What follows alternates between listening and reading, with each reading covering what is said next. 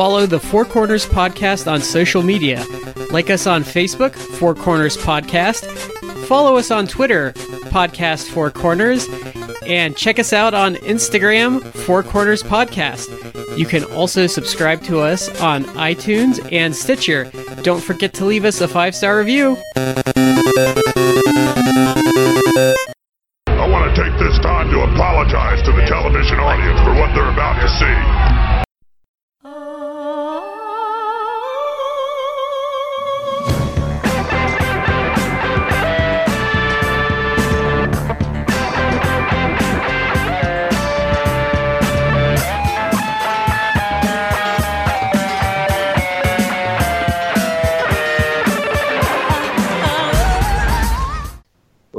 Ladies and gentlemen, welcome to the Four Corners Podcast. My name is Shad. I'm here with Matt and Brad. How zany are you guys feeling tonight?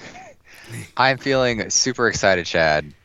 This is going to be a topic that near and dear to my heart. So I've been looking forward to this particular episode of the podcast for quite some time. All right, we have the professor in one corner this evening. Brad, how are you? I'm doing good. It feels like we've been waiting quite a while to get to this episode. For this moment to finally arrive. But first, a message from our sponsors. Have you ever wanted good, soft quality wrestling gear? Then what you need to do is go to collarandelbowbrand.com, where they have quality gear printed on quality material. And if you use the promo code Four Corners Podcast, that's the number 4, capital C and Corners, capital P N Podcast, you get 10% off your order. And Shad's going to paint a happy little cloud next to that happy little tree. I just thought it would be good to switch it up to make it sound like a commercial and after the big opening. Like right after the big theme song goes on, and they're like, all right, we're going to start the show after this commercial. And it immediately cuts to... Have you or a loved one been afflicted with mesothelioma? I was thinking, it's weird. Like, do either of you have like, I don't know, teenaged like nieces or nephews or anything? No, but I work with a youth group, so the Mimi Bob Ross thing is really weird. As someone that's old enough to remember like randomly like watching him at 5 a.m. when I couldn't sleep in college. With the happy little trees. Yeah, like, it's just weird that he's, like, such a meme. It's like, and a lot of the people I think that are super into it, like, never actually...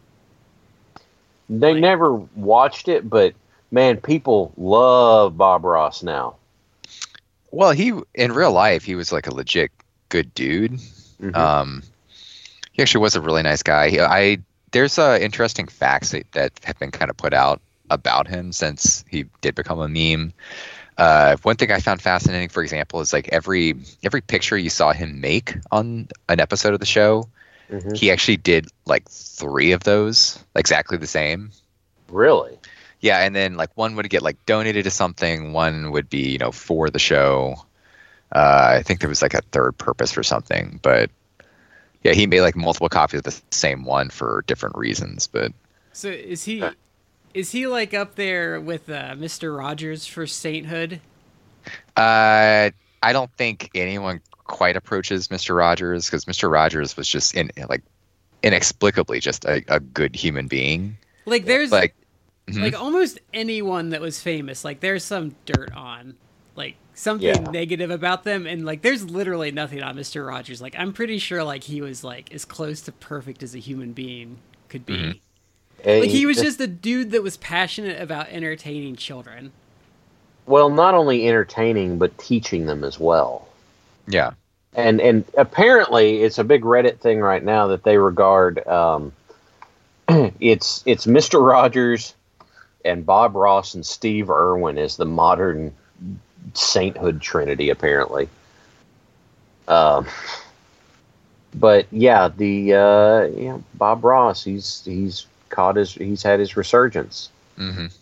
So, and I think my favorite phrase of his is, we have a happy little tree right here, and we have one next to it because everybody needs a friend. It's like, oh. Someone someone on YouTube like auto-tuned. I think it was like auto-tuned the news or something like that. They auto-tuned Bob Ross, and it's like a catchy song. Is it? That's Yeah. funny. Well, after that was when Deadpool did the Bob Ross for the teaser for the second movie. yeah, It's like, we're gonna beat off this brush. We're gonna beat it whack off like it owes you money. we're gonna whack this off real good right here. Just whack it real good. I saw. I was actually at a geek event this past weekend, and you know, in the first Deadpool movie where he's like using the crayons, and it's him jumping through the air, shooting him, and the guy's his name. Hi, I'm Francis, but he's being shot. Mm-hmm. Someone had a picture of that being painted by Deadpool Bob Ross, and I thought that was wonderful. That's funny. Yeah. So after my Bob Ross collar and elbow intro, we do have another shout out, don't we, Matt? That's right. That's to Epico Cologne, who again you won't see on WWE programming, even though he's under contract, but you will see him still as WWC Universal Champion. Woo! And hopefully we have the same interests in animated programming. Animated programming. Mm-hmm. Animated programming? That sounds like a segue, Matt. What are we going to talk about? We're going to talk about animated programming. AKA cartoons. Everyone loves cartoons. Man. Now, I think it's important because what we're going to do, there's a lot of stuff that could fall into this, and it's growing all the time. I think it's important we set the boundaries of what we're going to be talking about. So could one of you guys kind of tell us the boundaries of the era we're going to look at? Well, I think we all use slightly different rules for ourselves. I personally left more adult-oriented animation out, so like even though it was a huge part of like growing up, I left The Simpsons off for me personally, and I cut myself off at about 1995 because I was about 14 at the time, so that's kind of where I did my cut off at. So there's going to be some like obviously big programs that didn't make my cut. Right. I cut mine off around middle school, so there's going to be some later stuff that's not going to show up on mine as well. I don't know that I really cut myself off. I don't know if there's a specific like year I cut myself off. I guess maybe like early 2000s, I guess.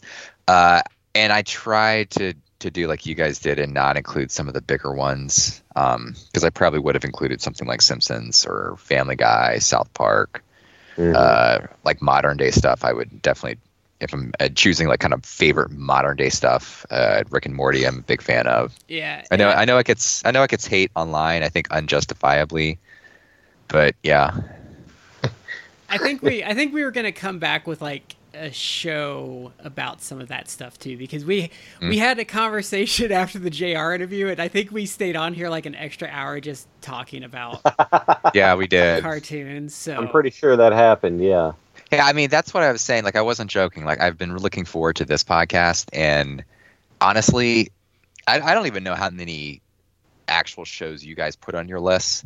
I actually wrote down like a whole page full of notes of shows that I just thought of off the top of my head. Honestly, I could talk about probably like my favorite 100 animated shows. We could probably do like 6 months of shows on this, because so I kind of really did actually limit myself. Like, I really limited myself to things I've revisited as an adult that have held up. Like, I really constrained myself because I stuck to about 5 shows, but I could have easily had 50 shows on here. My what I did for here's how my list works. My list has it's not an honorable mention. What my list has is the gatekeeper. This is the bar you have to pass, or what I feel you do pass in order to get on the list, and then I have the top 5 that pass that bar. There's a lot of stuff that I could say I probably enjoyed, but wasn't good. Yeah, that's true. Because there's some stuff you come back to as an adult, and you're like, oh, okay, like That show's actually pretty good, and some of it actually surprises you, and other stuff you're like, oh my god, how did I watch that? Yeah, my go-to example for this, because even as a kid, I really liked Westerns. There was a show called The Cowboys of Moo Mesa. Wow.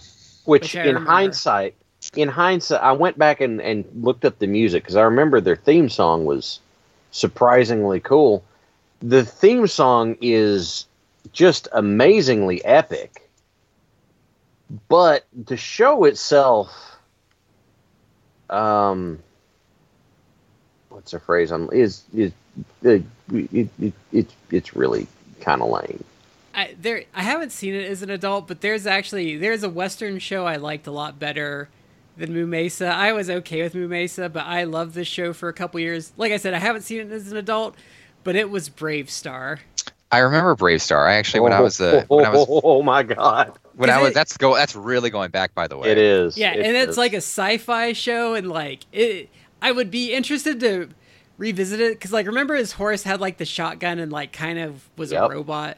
It was an interesting show. I'm pretty sure it sucks, but it was science fiction themed. I think it was supposed to be set on like a alien planet. Yeah. If you are interested in it, I have not purchased it, but you can get the entire run, all 65 episodes, on Amazon. They have a box set for $30. Wow. Yeah. Okay.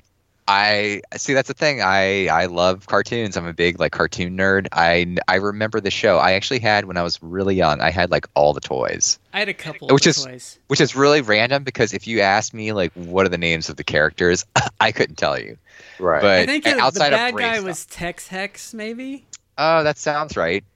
And then he had what, the strength of a bear, speed of a puma, and something with an eagle. Eyes of a hawk. Yeah. The toys were odd because they were like 12 inches tall. They were pretty big. They were like old style. Like they were like what the old G.I. Joes were kind of like. Yeah, but that was kind of odd, because like all of my other toys at the time, like He-Man and stuff like that, like they didn't really fit. Like they were kind of like, they were too big, but I don't know. Yeah. Well, the He-Man ones were oddballs too, though, because the He-Man ones were like a weird size too.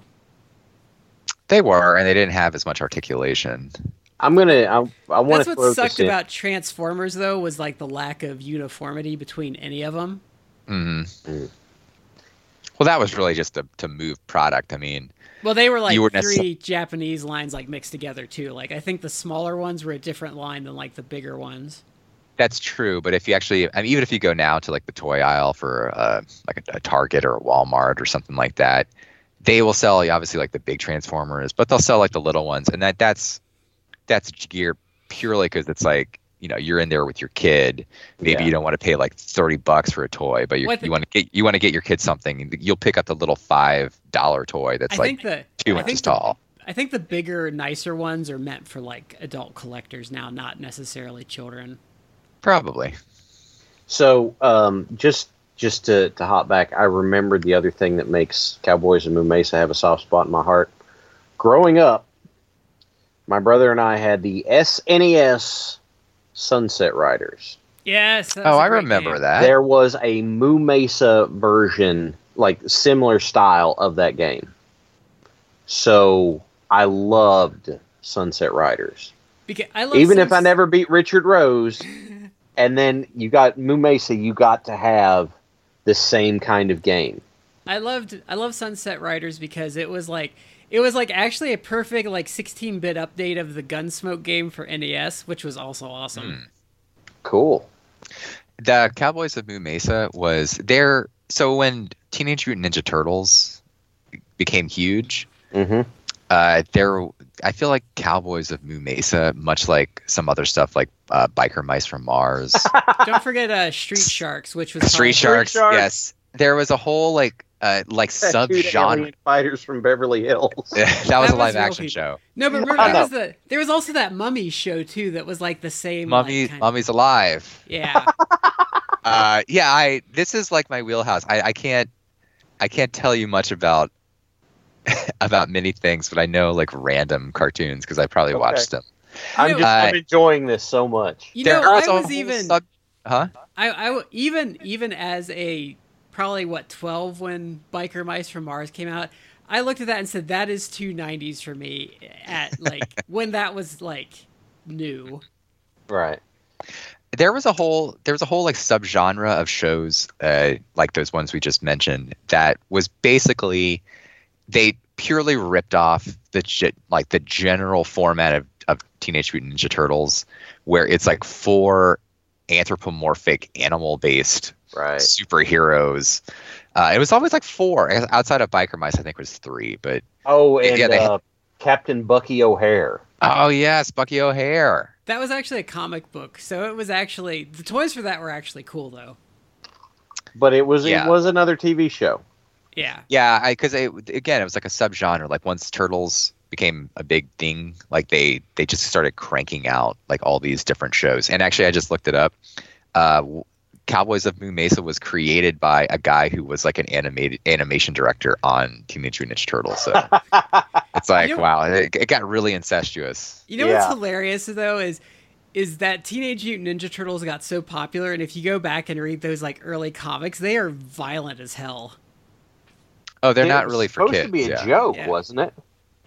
No, it was serious. It was a parody of the Grimdark stuff or something like that. But it was early 80s, though, so the Grimdark thing really wasn't. I haven't read them in a really long time, unfortunately. Okay. They're kind of hard to get, in a concise, format.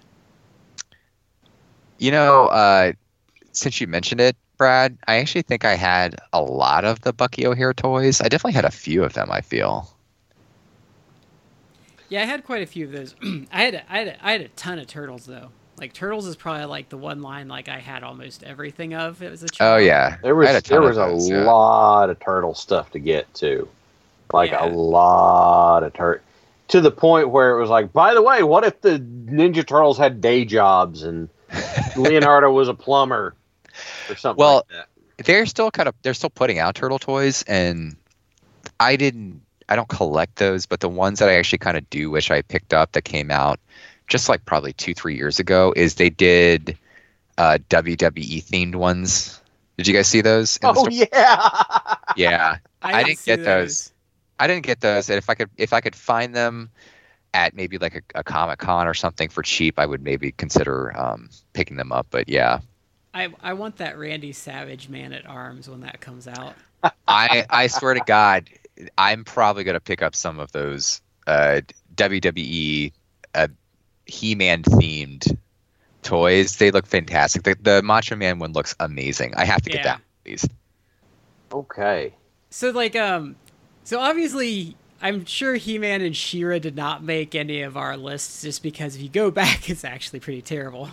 I had He-Man as an honorable mention, but not the 1980s one, which is legit terrible, even though I was a big He-Man fan as a kid. It's the one from the early 2000s that aired on Cartoon Network. That one was actually really good. I think it only ran for about 2 seasons. Yeah, that was quality animation, and it was, and the storylines were pretty good. I mean, it was still aimed towards kids, so it wasn't too adult, but it was done fairly well. I like the character redesigns. I think they did a good job doing a dichotomy where Prince Adam was a kind of a punk ass teenage kid, but He-Man was the actual hero. They were going to do a 3rd season, but the show got canceled. Yeah, Cartoon Network has a really crappy I remember track record with those shows. Yeah. I do remember seeing the TMNT movie in theaters, and I'm pretty sure I drugged my mom to that. Yeah. No. I'm not talking about that one. I'm talking about the one that came out in the 2000s. The TMNT movie.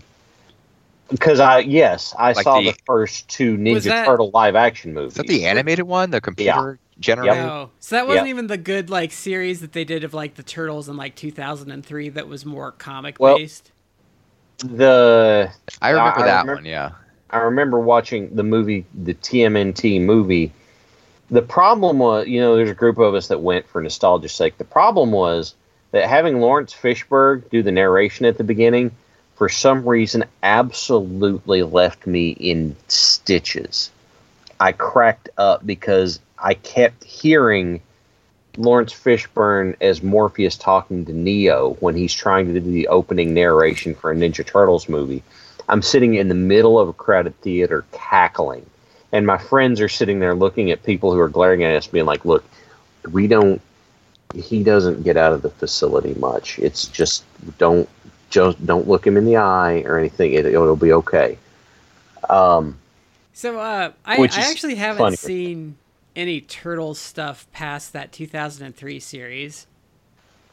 I did see that. Did you see the crappy, like, failed one they tried in, like, the late 90s where they, like, had the girl turtle, I think, Venus de Milo? The live action one? No, it had live action parts to it, but I think it was mostly animated. Oh, I vaguely recall the show. I got nothing for you there. So, unfortunately, due to my limitations, there are a couple of notable shows I'm just going to run through real quick that didn't make it because of the cutoff. So, Pinky and the Brain did not make it. Personal favorite, Beast Wars, did not make it. Mm-hmm. And it should be mentioned, but it is one of my favorites, Courage the Cowardly Dog. Yeah, that is an honorable mention. That is a fantastic show. And this is a movie, but it led to better series of it. Scooby-Doo on Zombie Island is an excellent animated movie, and a couple of the follow-up Scooby-Doo shows were actually pretty good. I don't have much nice to say about Scooby-Doo in general. My wife and I actually just rewatched like the original series, and it's actually pretty good. I just really hated Scooby-Doo. There's one thing that, I don't have a taste for it at all. There's one thing that they did that I really enjoyed is every time they did the hallway gag, I enjoyed the hallway gag. You know, in one door, out the other door, then they come out in the wrong order, then the killer's chase or the monster's chasing them, then they're chasing the monster, all that. I enjoyed that. That is literally it. Did you like at least the Laugh Olympics? I did like the Laugh Olympics. Okay. I'm not a complete heathen here. Give me a little credit. You know what's weird? We just watched my wife and I just watched like a couple episodes of the Laugh Olympics, and they don't actually have Dick Dastardly and Muttley in it. They have like Mumbly, which is like, they're just like palette swaps. Oh, all right, okay. Well, now let me throw another one here. What about the Wacky Racers? I like the one that they did, like the reinvention they did that was Disney Channel only. I never watched that one. I enjoyed the original one. And because it was so random that you never knew what was going to happen in a given race, right? I didn't have enough connection to like Penelope Pitstop and some of those characters to really get into that. Okay. All right, I got you. So, Matt, how is your list kind of structured? I have a bunch of stuff on mine. Maybe I'll just limit mine to, I guess, 5. We could come back with more anyway. Yeah. Okay. All right. So, do you guys do we want to do the honorable mentions first, or and work our way to number 1, build our heat, so to speak? I think we should start with your gatekeeper. Okay. Mm-hmm.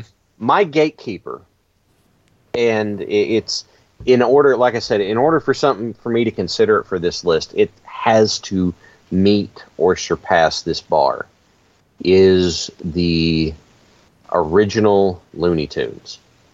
I'm talking Bugs, Daffy, Taz, Yosemite Sam, Sylvester Tweety, that crew. See, it is actually on my real list, because I think, especially as someone that writes creatively, I realized as an adult that I learned about satire by watching Looney Tunes. For me, it's the backdrop that everything else is compared against. And so both are and are not on my list because of that. And it's not that it's not that I want to I'm not saying anything negative about them or they aren't as good or anything like that. But I think it's important that because the classics, how do you compare to the classics like that? How do you do that? And I feel like I can't say, yeah, okay, these are the, these beat the classics. I feel like they have to be on par with these classics for me to consider them. It's what I'm doing with this. I can't. There's certain things like if I hear Barber of I listen to classical music on the radio a lot of mornings on my way to work, and if they play Barber of Seville, like that whole cartoon just like is imprinted in my brain. The Barber of the Bill Bigaro. And like there's just so much, like I think he's really an underrated character, but Foghorn Leghorn as an adult is absolutely hilarious. Mm-hmm. Just because he is just such a piece of garbage. My brother loves to do Foghorn Leghorn style quotes in the vein of nice kid, but he's about as sharp as a bag of wet mice. Yeah, that's a great line. I would always do the she's nutty as a fruitcake. Yeah. Which is one of his. Another favorite of mine is the one where Sylvester got left home alone, but he has the cupboard full of food, but the mouse has the can opener. Okay. And then shenanigans follow, obviously. Right. Because I fucking hate Tweety Bird. Let's get that out of the way. Oh, okay. Yeah. Tweety Bird's a douche. Well, I like Sylvester and Tweety way more than I like Tom and Jerry. I disagree with that. There was some... Tom and Jerry has a certain like brutality to it that Looney Tunes lacks. Mm-hmm. Well, if you just want some absolute mayhem and maliciousness, that's what you want Tom and Jerry for. I guess the point that I'm getting at is looking back at it, I enjoy the characters, all the Looney Tunes characters. The way I look at Jerry, I even as a kid, I rooted for Tom to catch and eat Jerry because he's a rat. Right? Yeah. I don't care how cute he looks, and you give him the big eyes, and you give him like the bodily proportions of a toddler to make him cute, and you want to see him be okay. No, just let Tom tent peg him in the ground with a 2x4 or something. I'll be happy that way. I felt that way about the Roadrunner. I always kind of rooted for Wile E. Coyote. Oh, me too. Yeah. I was just curious to see if he could do it. But that, of course, that's the point. He can't. And that's where so much of the joke comes from. But it was watching a Roadrunner cartoon with Wile E. Coyote is kind of like Brad's description of watching a Sabu match. You're just watching to see how it goes wrong. I was actually going to say that episode where the children are watching the show and he stops and breaks the fourth wall to explain his motivations to him was like him being like the perfect wrestling heel, because it's like you're saying the Roadrunner's legs taste like double martini, like fuck yeah, like kill that damn Roadrunner. So that's I can't. Yeah, that's why I have to go with Looney Tunes. The Hanna-Barbera stuff just doesn't hold up for me the same way. I think I actually, maybe this is like a precursor to me being a fan of heels in wrestling, because I always kind of was rooting for the heels in the Looney Tunes shows. So my favorite Looney Tunes character is actually Daffy Duck, and I always hated the shorts where Daffy would get his comeuppance by Bugs. I'm like, no, Bugs is an asshole. Like Daffy's the main star. It's an underrated kind of two underrated Looney Tunes characters. They were in like a handful of shorts, but Ralph Wolf and Sam Sheepdog Yes, they were great. They were great. I love that, like when they basically they have like a like a feud, but they basically it's all just work. Like they they begin the short like punching in. Yeah. Like morning Ralph, Yes. morning Sam. Yes. Didn't they I was a have little- a crossover with Wile E. Coyote at one point? They might have. I don't remember. All I know, like the character design for Ralph Wolf is pretty much the same as Wile E. Coyote, to the point where I always would get confused. Right. But I remember exactly what you're talking about, and that's so much fun. Yeah. The gag is, yeah, they know each other. Yeah, this is just what they do. And then, like, after they got off work, weren't they making plans together or something? Yeah. Yeah. I loved that. That was... See you tomorrow, Ralph. See you know tomorrow, which one Sam. which one I thought was genius was the one where the Roadrunner was sick and Bugs Bunny was filling in, and he just acted like the Roadrunner. Yes, that was a good one. Oh, man, that was amazing. I only ever saw it once, but it was great. Or Daffy Duck as Stupor Duck, Mhm. and he pretty much would just screw everything up. Well, I mean, isn't that kind of what happened with Duck Dodgers as well? Pretty much. Actually, funny story. I do not own many Funko Pops. The only line I actually own every Funko Pop of is the Duck Dodgers, which are sitting on Really? the television in my podcasting area. Okay. Because Marvin the Martian is actually one of my favorite Looney Tunes characters. Mhm. Oh, my God. Because he calls the dynamite the Illudium Q48 space modulator. Yes. That reminds me, one of my favorite games growing up on the Super NES was Looney Tunes B-Ball. I don't think remember played that. one. Yes, it didn't get much play, but it was so much fun. It was in the era of NBA Jam, and everybody had special defenses, so Marvin would whip out the ray gun and blast, and if it hit you, you disintegrated and you dropped the ball. Daffy would pull out a jackhammer and jump on it, and it would knock everybody on the court down. Elmer would whip out his opera gear and call lightning down on you and stuff like that. It was amazing. So, along the lines, I didn't care much for the Disney animated cartoons of the like 40s and 50s, other than like the occasional goofy like educational film. Mm-hmm. But I think Disney made up for that later with their Disney Afternoon stuff. But I'm going to come back to that because Matt was about to say something.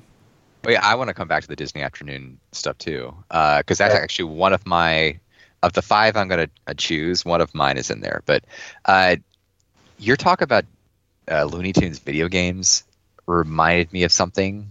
Okay. Did you guys ever play Bugs Bunny's Crazy Castle for the NES? Yes. Yes. Because there's an AVGN about those. Yes. Oh, I don't think I've seen that one. He and like pretty much Bugs Bunny like and him brawl through the whole thing. Yep. I actually loved those games growing up. They're basically just like they're kind of puzzle games, but you have to fight other Looney Tunes characters. Mm-hmm. But they had like a lot of levels. Like that was one of those games that it probably had like 60 levels or something like that you had to go through. It was But like it was- a puzzly game, wasn't it? Yeah, but it was actually really entertaining. I mean, if there are people out there who remember it. They might be like, you like that crap? But it was a lot of fun. There's a shit ton of those too, because they went up to like Game Boy Color. I think there's like 6 or 7 of those. Yeah. I remember the Super NES one that would start with Vivaldi's Spring, and the paintbrush comes in and paints the whole scene for you before Bugs lifts up out of the hole. Yeah, I remember that one. As far as like Looney Tunes video games, it's actually not a Looney Tunes game, but the Tiny Toon Adventures for NES is probably my favorite in that, like, That was a really good game. That was a really good game. because you had Plucky who could like kind of fly, and I think Furball could like crawl. Like each of the characters had like a little Plucky bit could of difference. he could swim too, Mhm. but Furball Okay. could crawl on upside down surfaces too. or he didn't, like, if he hit a vertical surface, you could have him like crawl up it, and then Dizzy Devil had his spin and that sort of stuff. Oh yeah, Dizzy. I was thinking Dizzy was like a boss, but no, you're right. You could be Dizzy. Mm-hmm. So it was important that you had the right characters to switch to in the right levels. Because Buster was kind of useless, wasn't he? He couldn't swim for nothing. But man, he was like Luigi in Mario 2. He could jump. Because I remember I used Plucky a lot because those trying to avoid Elmira when she was the boss was really hard, and Plucky made it easy because you could kind of stay up in the air. Because you had to I think you had to jump over her 3 times, but it was really difficult. Yeah, because she was so fast. And they hamstrung you in a V-shaped level. I don't remember that part. Because you'd have stairs going down and the stairs going back up, so you had to dodge her, but you had to time her to not just drop right into her. Mm-hmm. Okay, yeah. That sounds okay. It sounds kind of familiar. Yeah. So Matt, what Disney Afternoon show did you pick? Well, just to kind of give some backstory, when I was a kid, in the early '90s, I loved Disney Afternoon. I loved it the best when I was off from school for the summer, because I could just watch the entire block. Because usually it came on, I think, a little bit earlier than I got home from school. I think it came on at 3 where I lived, and I didn't really get out of school until 3:30, so I wouldn't get to see it until 4. Yeah, same for me. I remember watching Adventures of Gummy Bears. Do you remember that? Yeah, that show.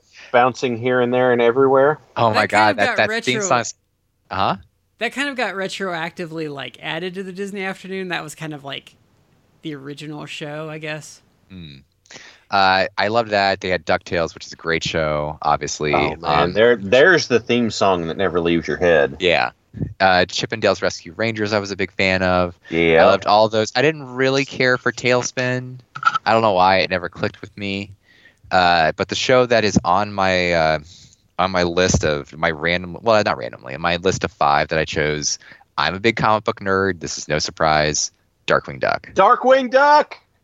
Loved That's number Darkwing 5 Duck. On my list, too. Yeah. And we're going to have some overlap, I feel. And sadly, one of the worst parts about Disney buying Marvel was that Kaboom series for Darkwing Duck got cut short. Yeah. Oh.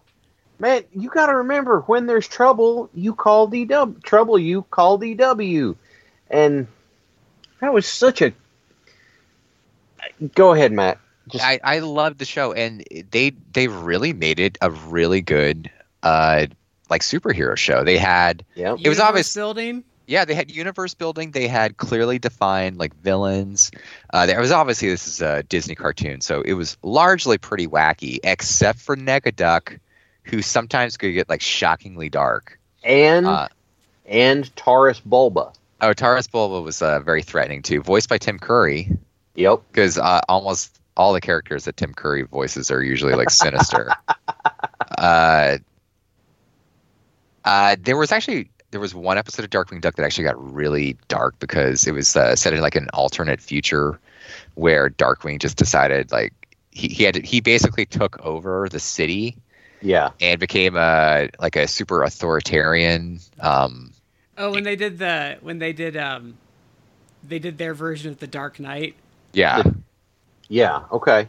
It was fascinating, and it was for instance a Disney show, but it was great. I loved it. There was also I forget the name. I think it was Justice Ducks. Yeah. Did you see that? That was basically their big crossover. So they had all the villains team up as a team, and then Darkwing had to put together his own team, which included Stego the Dino Boy, who was the best character on the show. Yes, and it included also Gizmo Duck. Gizmo Duck from DuckTales. Yep. So it was awesome. I loved the Darkwing Duck. Hang on. It also included Morgana McCobber, who was his love interest. Yep. And then Neptunia, who was the fish thing. Oh yeah, I forgot So, about her. Darkwing Duck. They also made a pretty good platformer for the NES. It was a Mega Man ripoff. It was a Mega Man ripoff. Yes. Also, like Chippendale's Rescue Rangers was also basically a Mega Man ripoff. But Yeah, except that one was fun because you could play with your friend and just throw apples at each other. yeah, Chippendale Rescue Ranger was the first NES game I could sit down, play beginning to end, and beat it. Like, I had that game figured. yeah. And also, the best of all of those is the original DuckTales NES game. That was really good. Yes. So I'm looking at the Fearsome Five from Darkwing Duck. They were composed of Negaduck, Megavolt, Dr. Bushroot, Quackerjack, and the Liquidator. Liquidator was underutilized. He was one of my favorites. I also loved Steelbeak and Foul. Yes, Foul. Mm-hmm. I Fiendish don't remember Organization for World Larceny. What was the secret group that Darkwing was with? Hang on, I've got that right here. TV Tropes is such a great resource. Shush. Yes, Was that's right. led by Jay Ganderhooter. Because there was the bear he was always like arguing with. Vladimir Grizlikov. Yes. Yep. That's... It's really I think DuckTales is probably like overall the best one, but I think Darkwing Duck was the most fun one. Yeah. That was always my big thing for it, was it the most fun I could have with it. And the one that produced the best movie was Goof Troop, because I think a Goofy movie is actually a timeless classic of like a coming of age story. I have not seen it. Oh, you're missing out. It's a beloved movie. A lot of people do Is it? Yeah. love that Okay. Okay. All right. Well, if since Matt and I crossed over on our number 5, Brad, what was your number 5 pick? Well, I cheated with Disney Afternoon because I really wanted to talk about Darkwing Duck and DuckTales. And So do we I need really to move on liked- to number 4 then? I really like Tailspin. I think that one actually has a lot of merit to watch as an adult for some of like the more the political satire of the time that it was written with. It's also a very different setting than like anything else. It's like a World War II era like adventure pulp show. It's like if Indiana Jones was focused on Sala instead of Indy or something. Yeah. But it was a lot of fun. I had that on my Game Gear, the game for that. I don't think I ever liked any of the Tailspin games. I played that Game Gear game so much. Okay. So are we moving to number 4s then? Yeah, well, let's move to number 4 since we kind of all agreed there. So I'm gonna just go ahead and start us off at 4 since we kind of went around there. So I kind of did a lot of back and forth with this, and some of this stuff are things I discovered as an adult of the era that I really like, because there are some shows I loved as a kid that did not make this because they're terrible. So for number 4, I did Robotech. Robotech. I remember Robotech. Yeah. Okay. Or as it's more popularly known in the world, Macross. Let me see. I'll pull up some Robotech here. So it's actually a show that holds up because it's a more mature show. Like the dubbing's kind of crappy from the time, but it gets the point across. Just watch the like first 34 episodes or so. That's like the initial story before they like, because what they did with a lot of stuff, they did this with Voltron too, is they got like 3 shows and like spliced them together and called them Robotech. Gotcha. So you just want the Macross story. So it's pretty much like they find this space technology, kind of repurpose it, and then these aliens called the Zentradi show up and essentially invade Earth, and then they kind of accidentally zoom off into space and have to get tracked, like have to get back to Earth. and then they kind of go from there. There's actually another show similar to that I absolutely love, but I have not watched as an adult, so it might suck, but Exo Squad is kind of like a similar show that is also a favorite of mine. Exo Squad is on my honorable mention list. Okay. That was a really fascinating show. Because the premise of it was there was this kind of race of beings that humanity created and then used as a slave race essentially, but then they revolted but they were, if I recall correctly, this is pretty dark for a cartoon show. Weren't they essentially trying to like exterminate humanity? Yeah. It was, I mean, that was, and the sucky thing about this show is they canceled it and it ended on a cliffhanger. Yeah. But it was a fascinating show because it's like this race was trying to exterminate humanity, and I think the premise was basically that they were winning, like humanity seemed like they were like on the ropes. So yeah, that kind of reminds me. This is nowhere near as good, but it reminds me of the BattleTech TV series, which ended up being so bad that it was retconned in the continuity to be a piece of anti-Klan propaganda. Also, with Robotech, I recommend they did a redub in the 2000s. If you can find the redub, I would go with the redub. And it's actually for a show that was on children's TV. Like, it's actually pretty dark. Like, one of the main characters dies halfway through because he got shot in his cockpit. Uh-huh. And pretty much collapses and dies on the show. Okay. I remember that.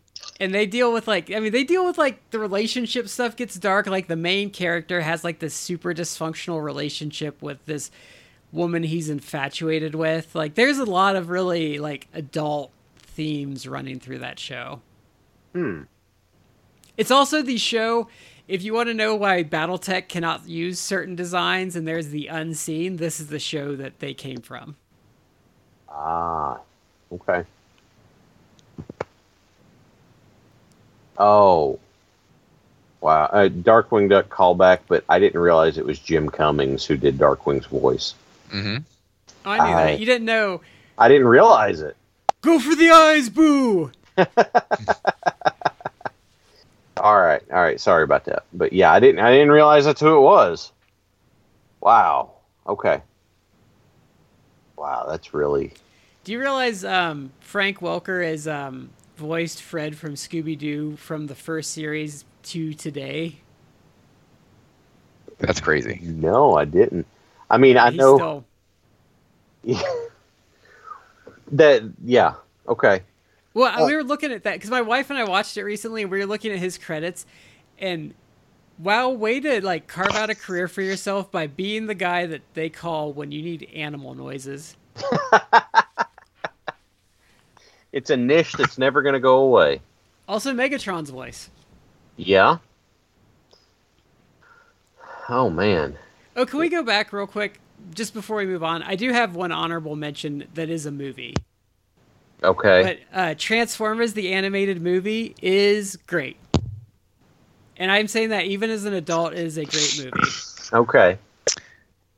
Since you brought that up, I'm just gonna say I'm gonna say for my fourth pick, it was Transformers, the original kind of Generation 1.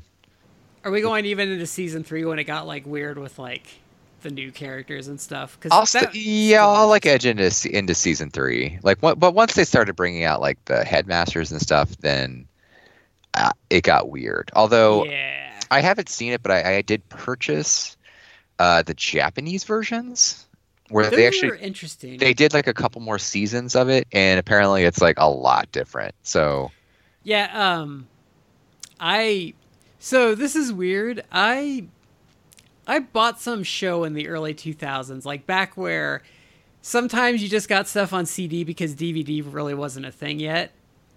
And one of them sent me like a CD with just all these random shows, and I had a random episode and it was dubbed, which was really weird, of a Japanese Transformers show.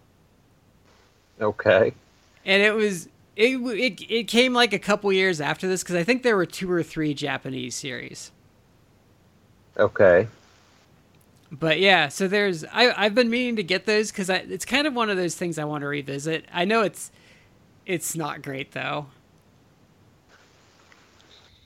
I'm sorry, I fell down the Jim Cummings rabbit hole. So who would you say is your favorite Transformer? Let's go there. Me? Yeah. Well, again, because I like the heels, my favorite actually in real life of all time is Starscream. So you just like that backstabbing little... Yeah, he was such a douche. Yeah, he was a bitch, but he was such a conniving asshole. He is the originator of a TV trope, the Starscream. Yep. Meaning an individual, he's a villain who's basically kind of almost like, to use another TV trope, like the dragon, like maybe like the next in line or second in line, but who's always trying to backstab. Like the right-hand guy to the boss who's always looking to backstab him. Mm-hmm. Yeah. He went out exactly like he should have. Yeah. I love Starscream. I love the movie. First off, for the comic, I loved that he was it Chris Latta? He was voiced by Chris Latta, who also did the voice on the G.I. Joe cartoon of Cobra Commander. Very unique voice. Like, unfortunately, he passed away, I think, in like the late 80s, early 90s. No, because I think Mike Quackenbush talked about trying to get him to introduce the Chikara show, and they actually got in contact with him, and they were like, the price he quoted them was like something they could never afford, just to do like 5 seconds of work. He was also decomposed on Inhumanoids. Oh, I remember Inhumanoids. Inhumanoids, I think, only did like 13 episodes. I used to have them on DVD, but I think I lost that. That show is actually really good, but it is... I don't know how that made it onto TV for children. That show is scary and violent as crap. Oh, yeah. Like, Decompose was, like, terrifying. He was basically a giant zombie creature. Well, remember, he turned that main... Like, the original movie, like, he actually, like, turned, like, one of the main characters into a zombie, and they had to go to, like, his fortress and, like, capture her, and she actually took, like, one of the other main characters and put, like... That's something Decomposed did, too. Like, he would open his, like, skeleton and, like, put people in there. Yeah. That show's great, though. And full continuity between episodes. Wow. Yeah, but to go back to the Transformers movie, like, I think this, if you were a kid in the era, and you were like traumatized by it. Yeah, this was like one of the first times like you realize like actually life can be cruel and mean and harsh. Bambi's mother has nothing on Optimus Prime dying. Optimus Prime dying. Well, just like for a kid's cartoon. I mean, I'm sure the real reality was that obviously this was based on like the Japanese stuff, and they had new toys to like push and everything like that. But there is a stunning amount of death in the Transformers movie. I mean, Autobots, Decepticons, tons of people die. And there's scenes where like they're just laying there, and after you watch it a couple times, like, holy shit, that's like a named character from the original show. Yeah, in the first like season or two, like Wheeljack is a big character, like Ironhide. And big character dead. Yeah. Ironhide actually has honestly, this is going to sound silly, but to this day, one of my favorite movie deaths of anything, live action, animated. He has one of my favorite deaths because how he dies is that the Decepticons hijack this spaceship that's heading into Earth. And they just murder the shit out of like 10 Autobots. They murder all the Autobots to get onto this because it's basically a Trojan horse. They're trying to sneak attack the Autobots on Earth. And they decimate all the Autobots. Ironhide's like dying, but he like reaches up to Megatron, and Megatron just looks at him and he goes, "Such heroic nonsense," and blows him away. And as a kid, you're like, what the fuck just happened? And I saw this when it like first came to video. And, as a kid and especially cartoons, there's not like stakes necessarily or like consequences to thing. And like this movie like slaps you in the face like with, yeah. this isn't like what I've watched. It was just, and it had other dark stuff in there, like the Quintessons. Oh, the Quintessons were fucking feeding people to the Sharkticons. But and also probably my favorite Transformer debuted in this movie, who is Cup. Oh, Cup was awesome.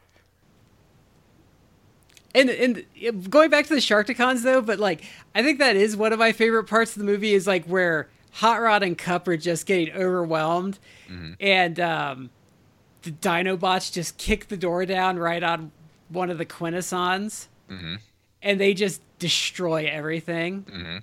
Speaking of the Dinobots, my favorite was Grimlock. Was my favorite. So, but my favorite is like everyone loved Grimlock because one, he was a T-Rex, and two, he was awesome. Yes. But my favorite is they kick this giant like metal door down on one of the Quintessons, and you see him like under the door and he's flailing, and they're pretty much like stepping on him. And I think the Triceratops stops and looks at him and says, "Excuse me," and then they just keep going. But yeah, also a star-studded cast. Oh, It had Robert Stack, Leonard Nimoy, Orson Welles. I think Eric Idle was in it. Yep. Yeah, Eric Idle was Wreck-Gar. Yep. Who is now voiced by Weird Al in some of the really stuff. Wow. Yep. And the soundtrack. Great soundtrack. Touch. Yep. It is like, and it had Dare to Be Stupid in it. Yep. It had Weird Al's Dare to Be Stupid. It is like an 80s like hair metal concert. Yeah. Yeah. But yeah, the fight with Optimus Prime and Megatron's pretty memorable. Because they just like, I mean, and it's not like Optimus Prime just dies. Like he gets his side like chopped open, and they're breaking apart, like fighting this battle. Yeah. And then also Starscream does go down pretty hard. Because he's just like, because it's Galvatron that he changes into it. He shows up and Starscream like, "Is that you?" And then he's like, "Here's a hit," and he pretty much just blows him away. Yeah. Gotcha. And it's also like a really well animated movie. Yeah, there were some production values there. Yeah, like the G.I. Joe movie did not look as good. The G.I. Joe movie, the best opening to a movie ever with like the opening like G.I. Joe song, and then the rest you can just turn it on up after that. But yeah, best opening to a movie ever, not a good movie. Other than the Sergeant Slaughter parts. All right, so I would like to throw my number 4 into the mix, if that's okay. Sure.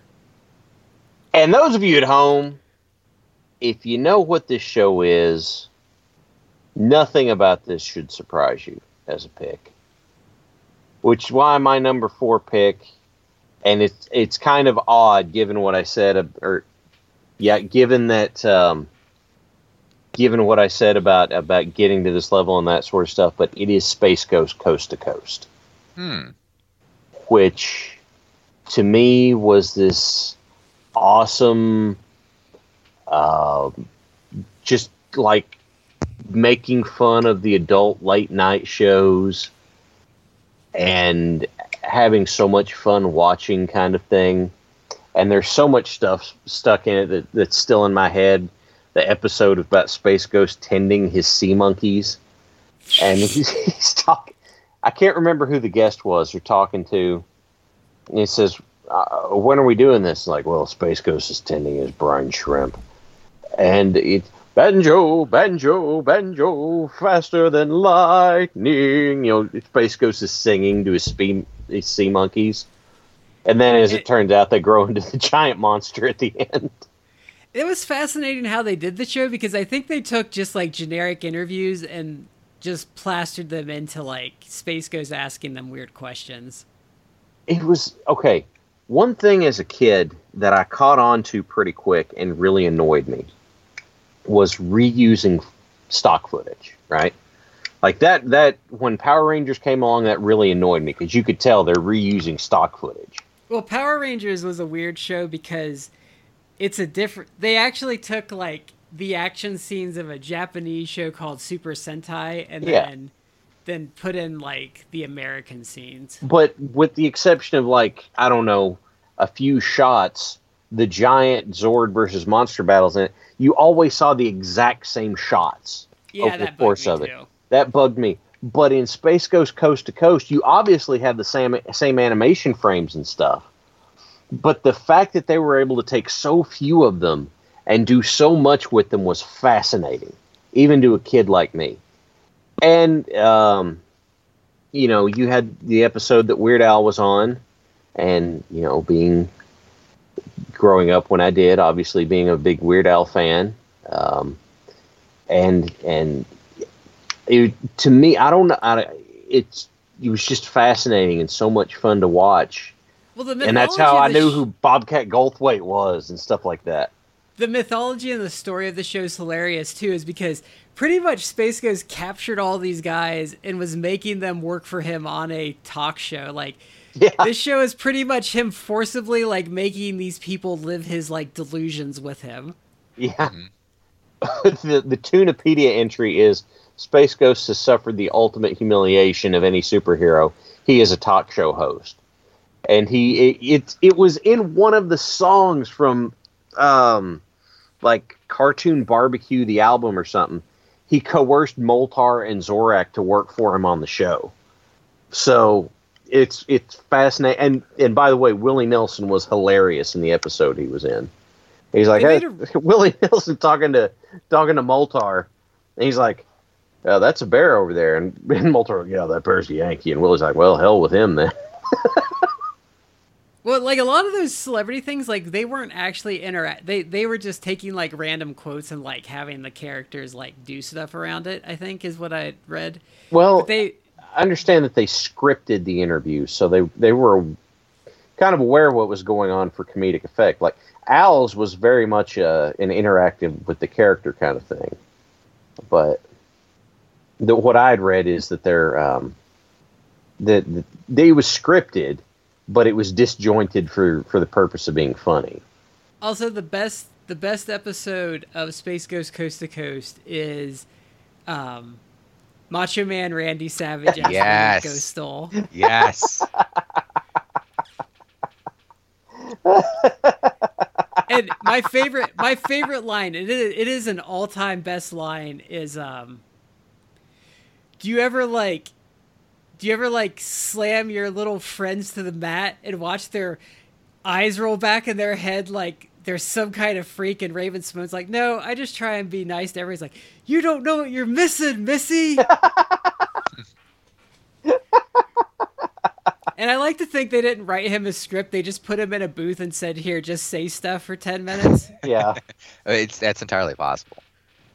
You know what? I'm down with that. Go for it.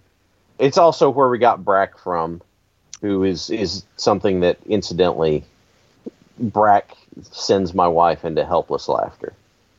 So I never cared much for Brack. I was glad he was downplayed on that show. See, I loved the Brack show. Yeah, I did like the Brack show. I did. And this is actually interesting because it's kind of the prototype show that became like Adult Swim, because it was like, if you didn't watch this, this literally was a late night Friday show. Yep. Yeah. It was only on Fridays, and it was on at 11 o'clock. Mm-hmm. Mm-hmm. Yep. And this was like a must-watch show, because this show was on like when I was like I had a car at that point, but this was like a must-watch. Like, I had to be somewhere to watch this, or I had to have a tape in the VCR to record this. It is such a fun show. Yeah. So Shad, why don't we just snake this sucker around and give us your number 3? My number 3 pick, I can sum up with probably my favorite line from the show. It's an exchange. And the first line is, "Who's the jerk who calls himself the Tick?" Yes. And you respond with, "I am that jerk." I loved the Tick. Just the sheer absurdity of it. I enjoy absurd humor. I cracked up more watching something like Talladega Nights, The Ballad of Ricky Bobby, than so many other movies that came out around that time, because the absurdity just amused me so much. And the Tick is built on that. And then you also have so much deconstruction happening that even if you don't realize at the time, it's still funny. The Tick makes the tick signal and takes it to City Hall. And they're like, well, yeah, we've got a bunch of them, but the problem is they're not really good for much. Here's the deflator mouse signal. Whenever we turn it on, he unplugs his phone and leaves town for 2 weeks. And that line by itself is amazing. My favorite, there's a couple things I love from that show. The one where they were at like the superhero convention and the Tick got mind swapped into Tung, and he's like, it's just some random scene. He's like, that was Arthur that got swapped. Arthur got switched. Oh. Because Arthur's walking around going, "Oh, God, I'm tasting the floor." And the thing in Arthur's body is like face down on the floor with his tongue hanging out, lamenting the fact that he can only taste the world through one tiny place. And then the human cannonball guy is just like, "Fire me, boy." But the comic book, have you guys ever read like the original like 13 issues of the comic book? It was a little grim, wasn't it? Well, he's like an escaped like mental patient. Oh, and he has like a Viewmaster with him like for like the first 3 issues. Oh, wow. But it's a little darker, but it's still really humorous. Okay. It's pretty true to the cartoon, actually. It made, incidentally, a really good, a pretty good beat-em-up game, which kept a lot of the humor. So the fact that you had Deflator Mouse, like it was a one-player beat-em-up. You could play as the Tick. That's it. One of the people you could play as was the samurai, whose name I can't remember. Paul. But the only way he could get the sword into the country was to smuggle it in through a loaf of bread. It was Paul the Samurai. I had his comic book, too. He has a katana hidden in like a giant French loaf of bread. But you would summon these guys to back you up, and they would walk back to back with the Tick for a certain period of time, except for Deflator Mouse, who would stand there. He wouldn't do anything, and if you got hit, he ran away immediately. I always liked the American Maid because she'd throw her shoes. Yes. And they were never useful. It would just like pin people to walls. Well, no, that's useful. I was fascinated, though, just how good of a name that was, right? American Maid. Or the episode, like how Sea Urchin was like just lame, but they went to the sewers for something and he was like a rock star. Yeah. They went to go fight the Felth.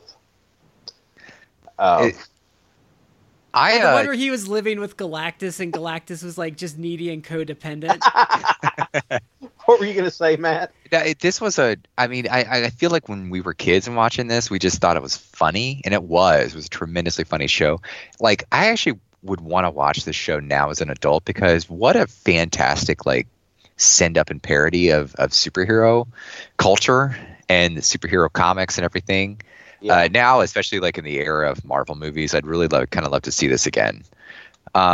There's 2 characters, like almost like throwaway characters, that I loved from the Tick that I always still remember to this day. One was one of the villains, the Human Ton.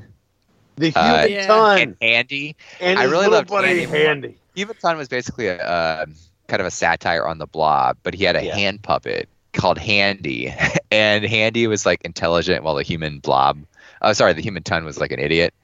Well, remember when he was like, he was like Achilles, like stewing in his tent, and they're all like looking at him like stupidly. Homer, the Odyssey, right up fuck. Yes.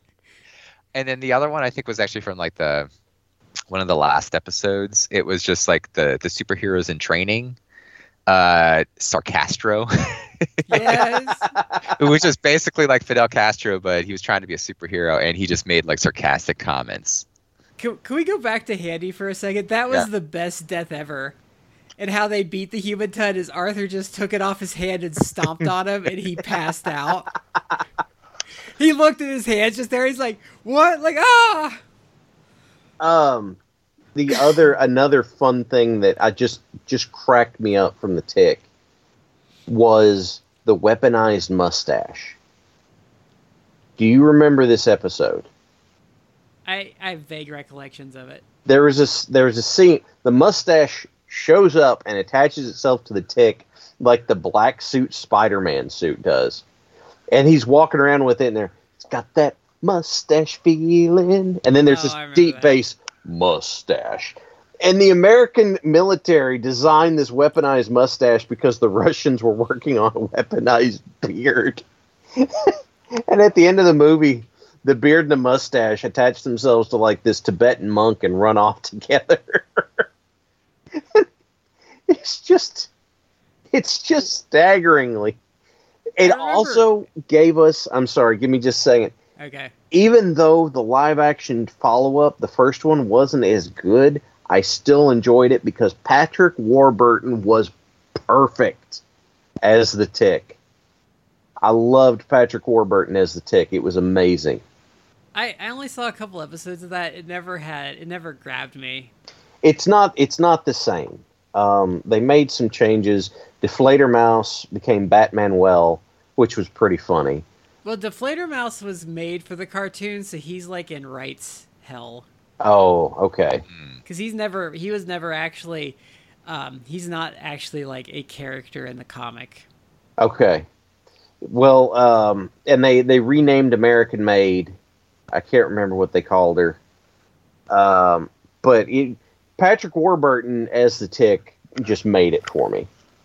So that's my number 3. Also, the villain where the guy made like the genetically modified clown. Yeah. Listen, it started out amazingly. That show started out amazingly with Chairface Chippendale trying to write his name on the moon. And that is great and they kept this. They even did an episode. That's how he ended up with Galactus. They were trying to fix the moon. Yes, and they never once forgot to put the C on the moon. I think it had half an H too. It had letters on it, but they never forgot about that. It was awesome. Don't forget the man-eating cow.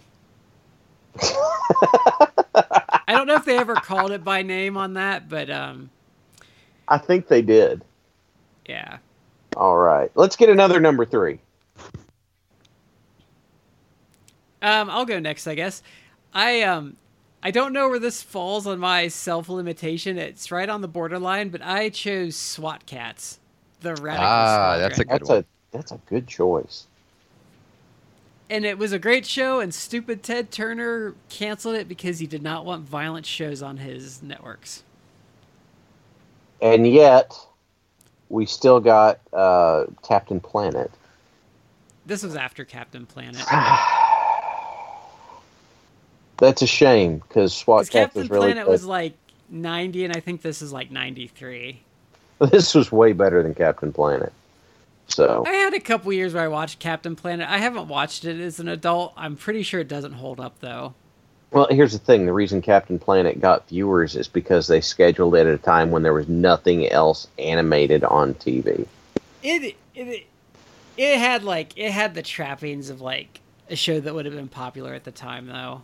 No, I suppose that's fair. Professor, what are your thoughts with SWAT Cats?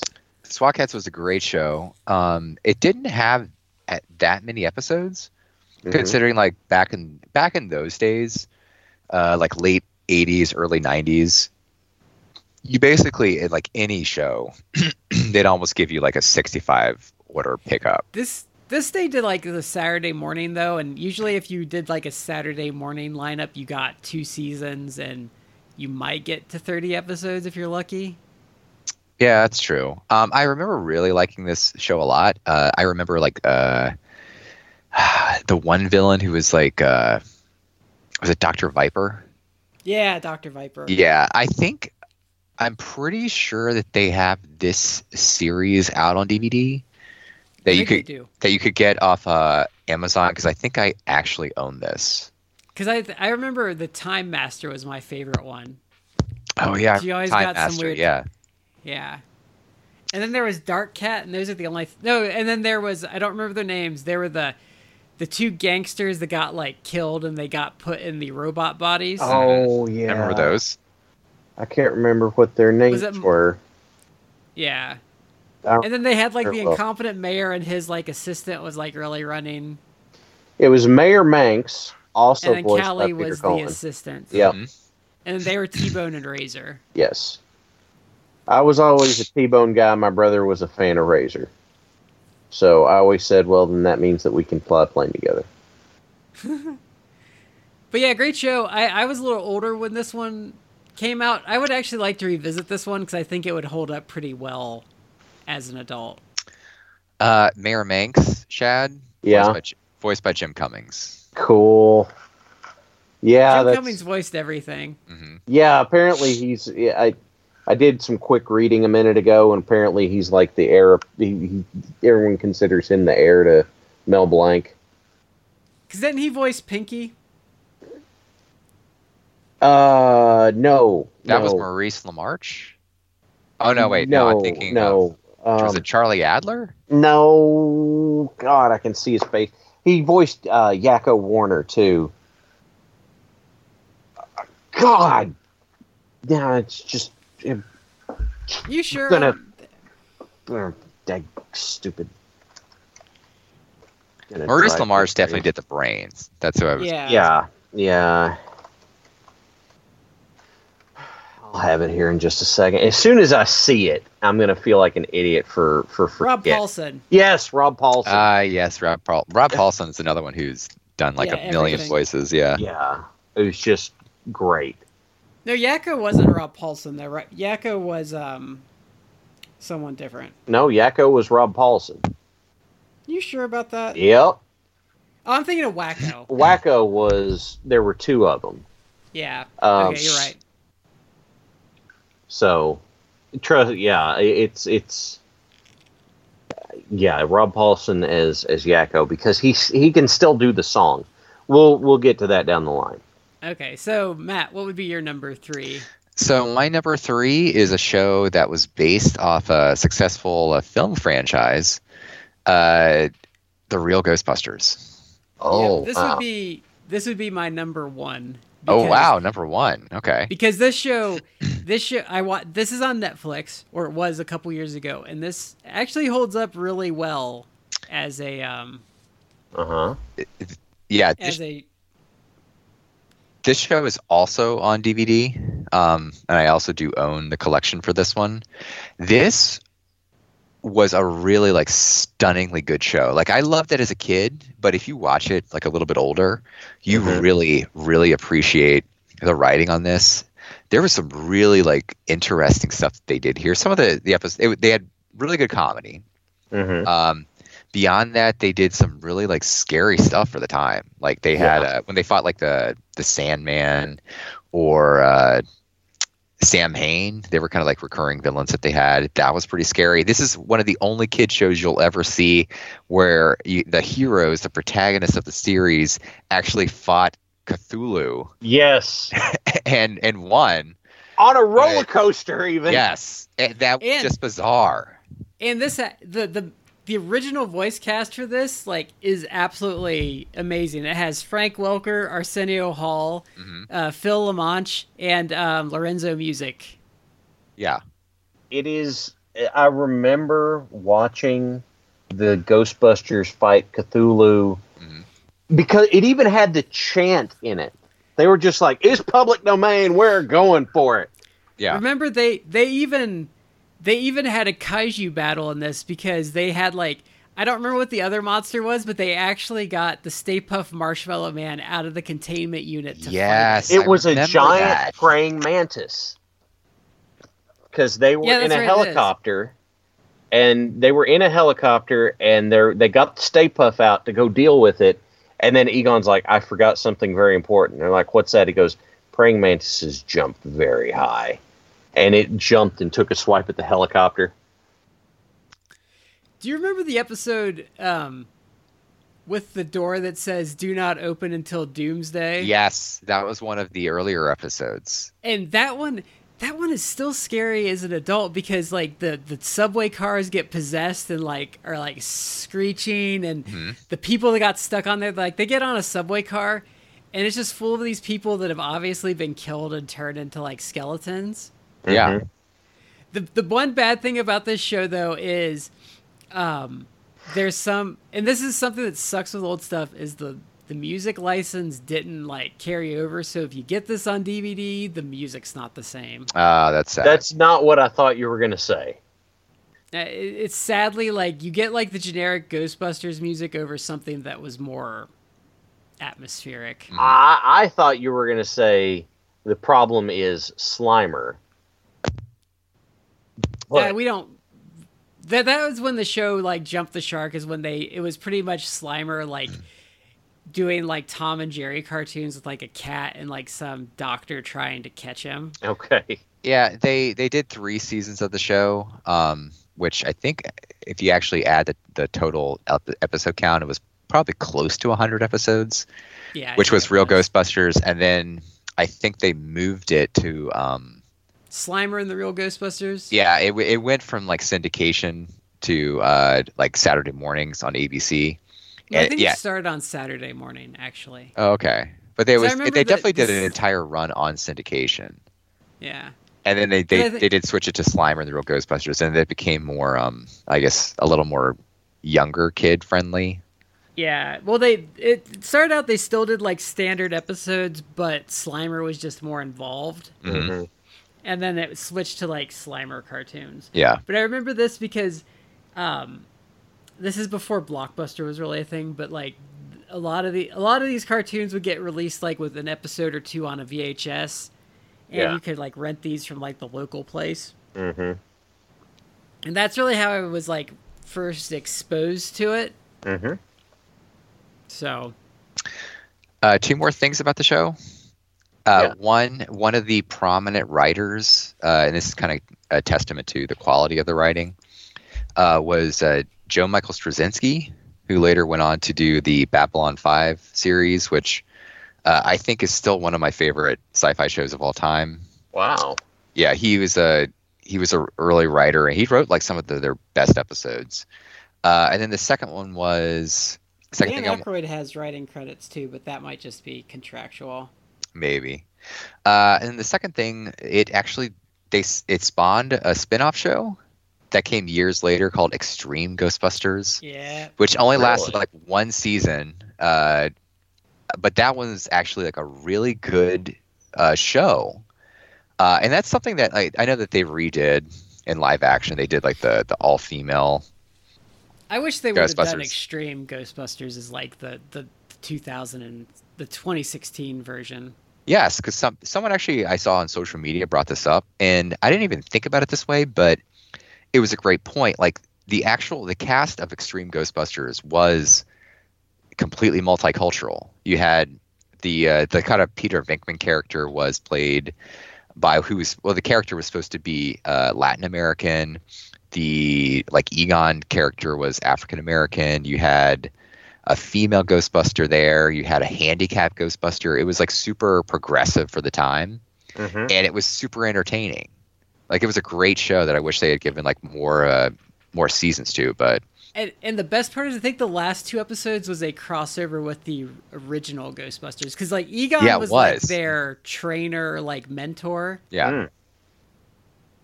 Cool. And I think they even did an episode with Sam Hain, too. Yeah, I think they did. I remember I used to watch this. I don't remember a lot about it other than I liked it at the time, and it was a good, like, successor series. Yeah. Okay. Also, great toys for the original series. That's so true. Oh, yeah, I remember those. Mm-hmm. That's absolutely true. So we're at 2 now, right? We are. Okay. Who wants to lead off at 2? I'll go with 2. I'm going to kind of bundle these together because they were the same kind of animation and in the same universe at the time.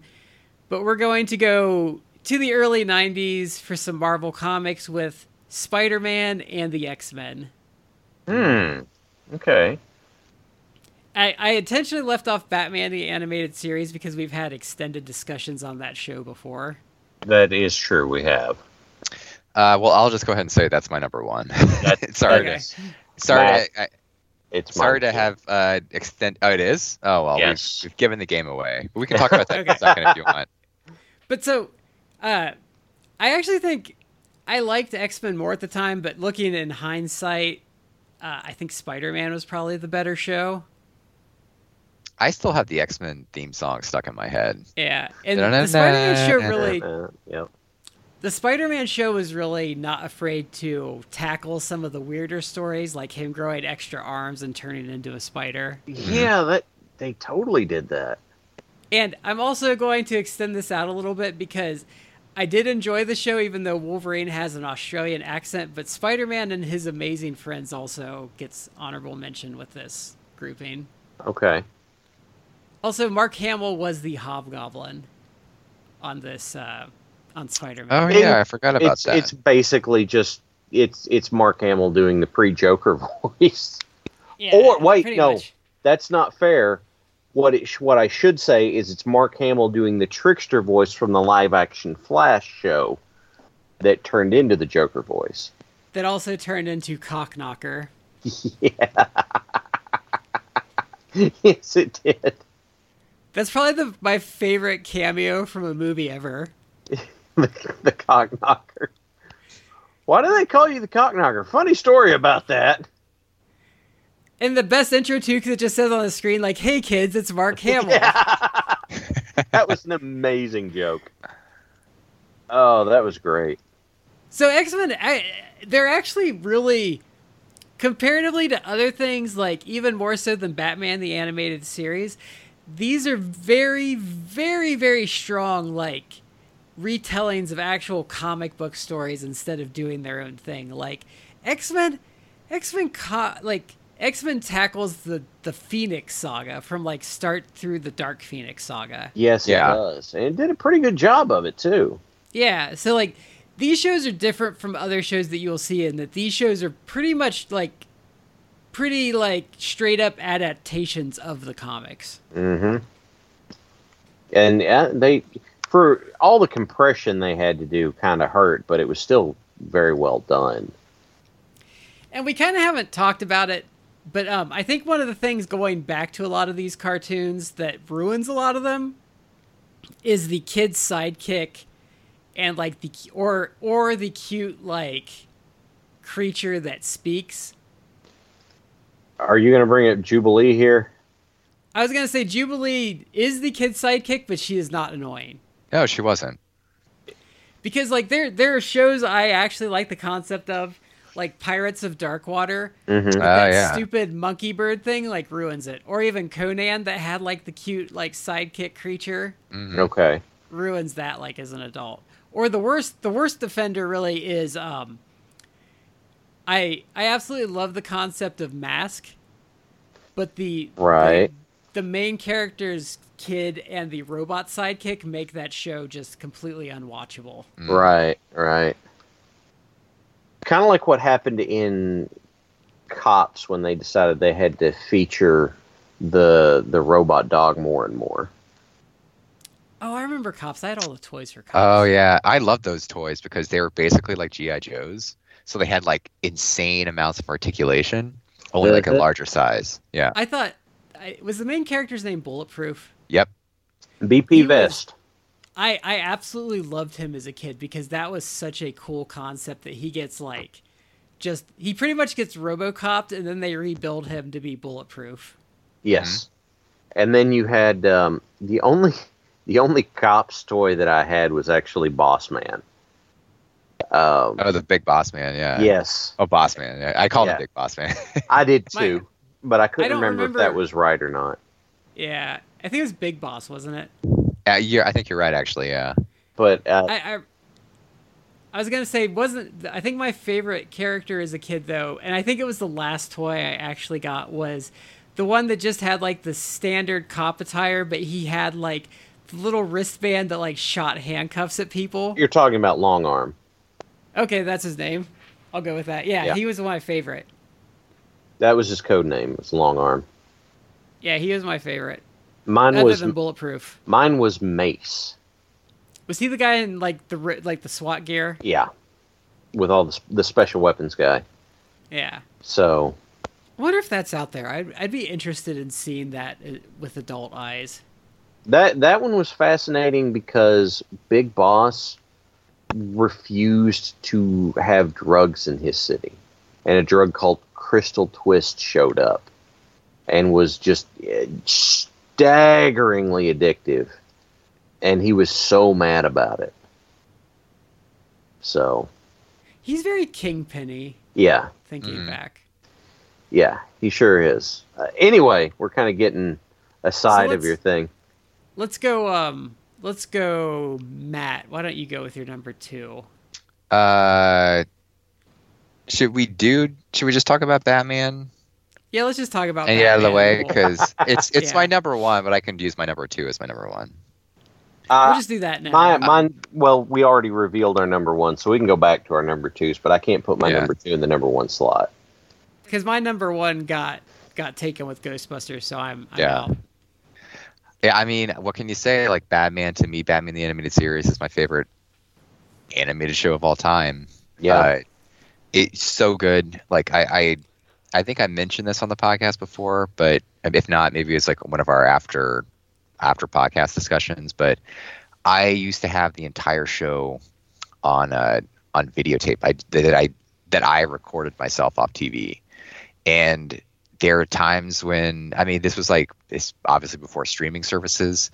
I kind of made my own binge watching. I would just throw on like a tape and just watch random episodes every now and again. Yep. Just to and I loved it. I'm still like fascinated by the show. I have the entire show on DVD. I don't have it on Blu-ray or anything like that, but it's such a great show. When it changed over where they added like Tim Drake Robin, I thought it got bad. Yeah, I thought it lost a little bit. I still liked it, but it lost a step. But I think overall the first like 65 episodes of the show, the animation really took a shot. Yeah. With They did some character redesigns that like I didn't like the Joker redesign. Yeah. No. I will say I consider Batman Beyond to be like an extension of this show. Like I would, if I watched all the episodes of this, I would go into Batman Beyond and consider it the same show. I agree. I think they've made it like in continuity essentially. So It is. Because they even end Justice League with I can't think of his name. Terry? With the new Terry. Yeah. They end that. And also, this mythos has 2 absolutely great movies attached to it, with Mask of the Phantasm and Return of the Joker. Yeah. And Return of the Joker, a lot of people probably haven't seen because it was direct to video, but it is dark. It is. They pretty much It's very dark. Intense. It is intense. But it also has probably my favorite Joker battle of all time. Just because how Terry handles it. Oh yeah. Where Bruce is trying to tell him how to like handle it, and he's like, "Wait a minute, that's not me." And then Joker's like, "What are you doing?" Like he's like, "I'm fighting dirty." Mm-hmm. And he throws in Joker's face. He goes, "That's the thing that got you. You never could make the old man laugh." And Joker just comes apart at the seams. He did finally make him laugh in one of the newer movies where they brought Mark Hamill and Kevin back. Okay.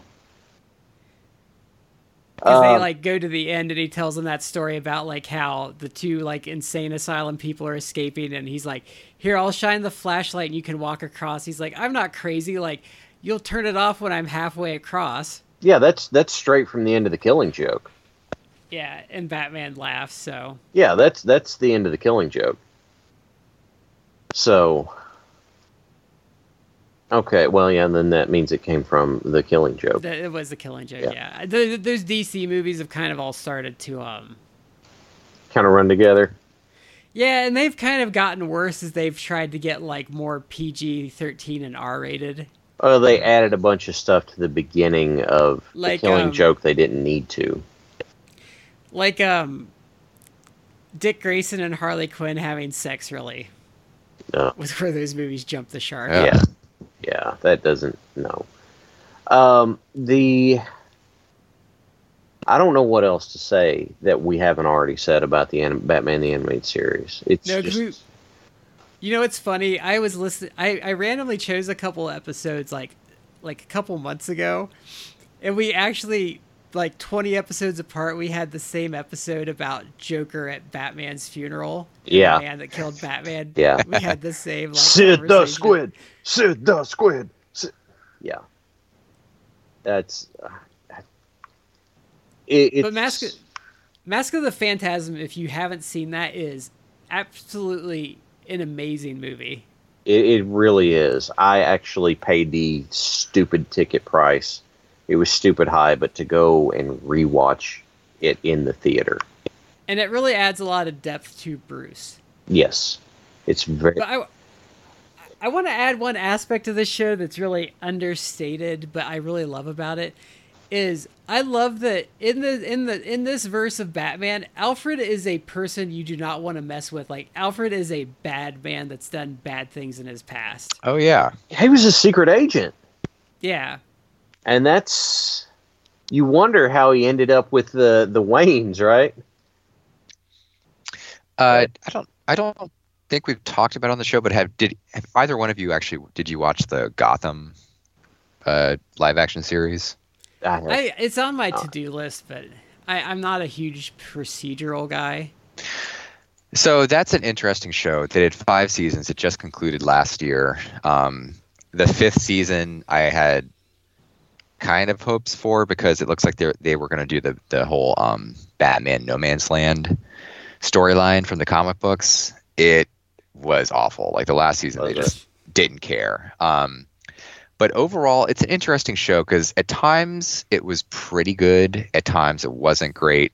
But they did a lot of interesting stuff, considering the whole premise is that it really follows Jim Gordon as the protagonist. And it's set before Bruce actually becomes Batman. Mm-hmm. And it's also set in a weird, like, anachronistic period where it seems like it's set in the 70s, but people also have, like, advanced technology, computers, like cell phones, things like that. It's kind of, like, weird. I think it's supposed to be kind of at an indefinite alternate reality.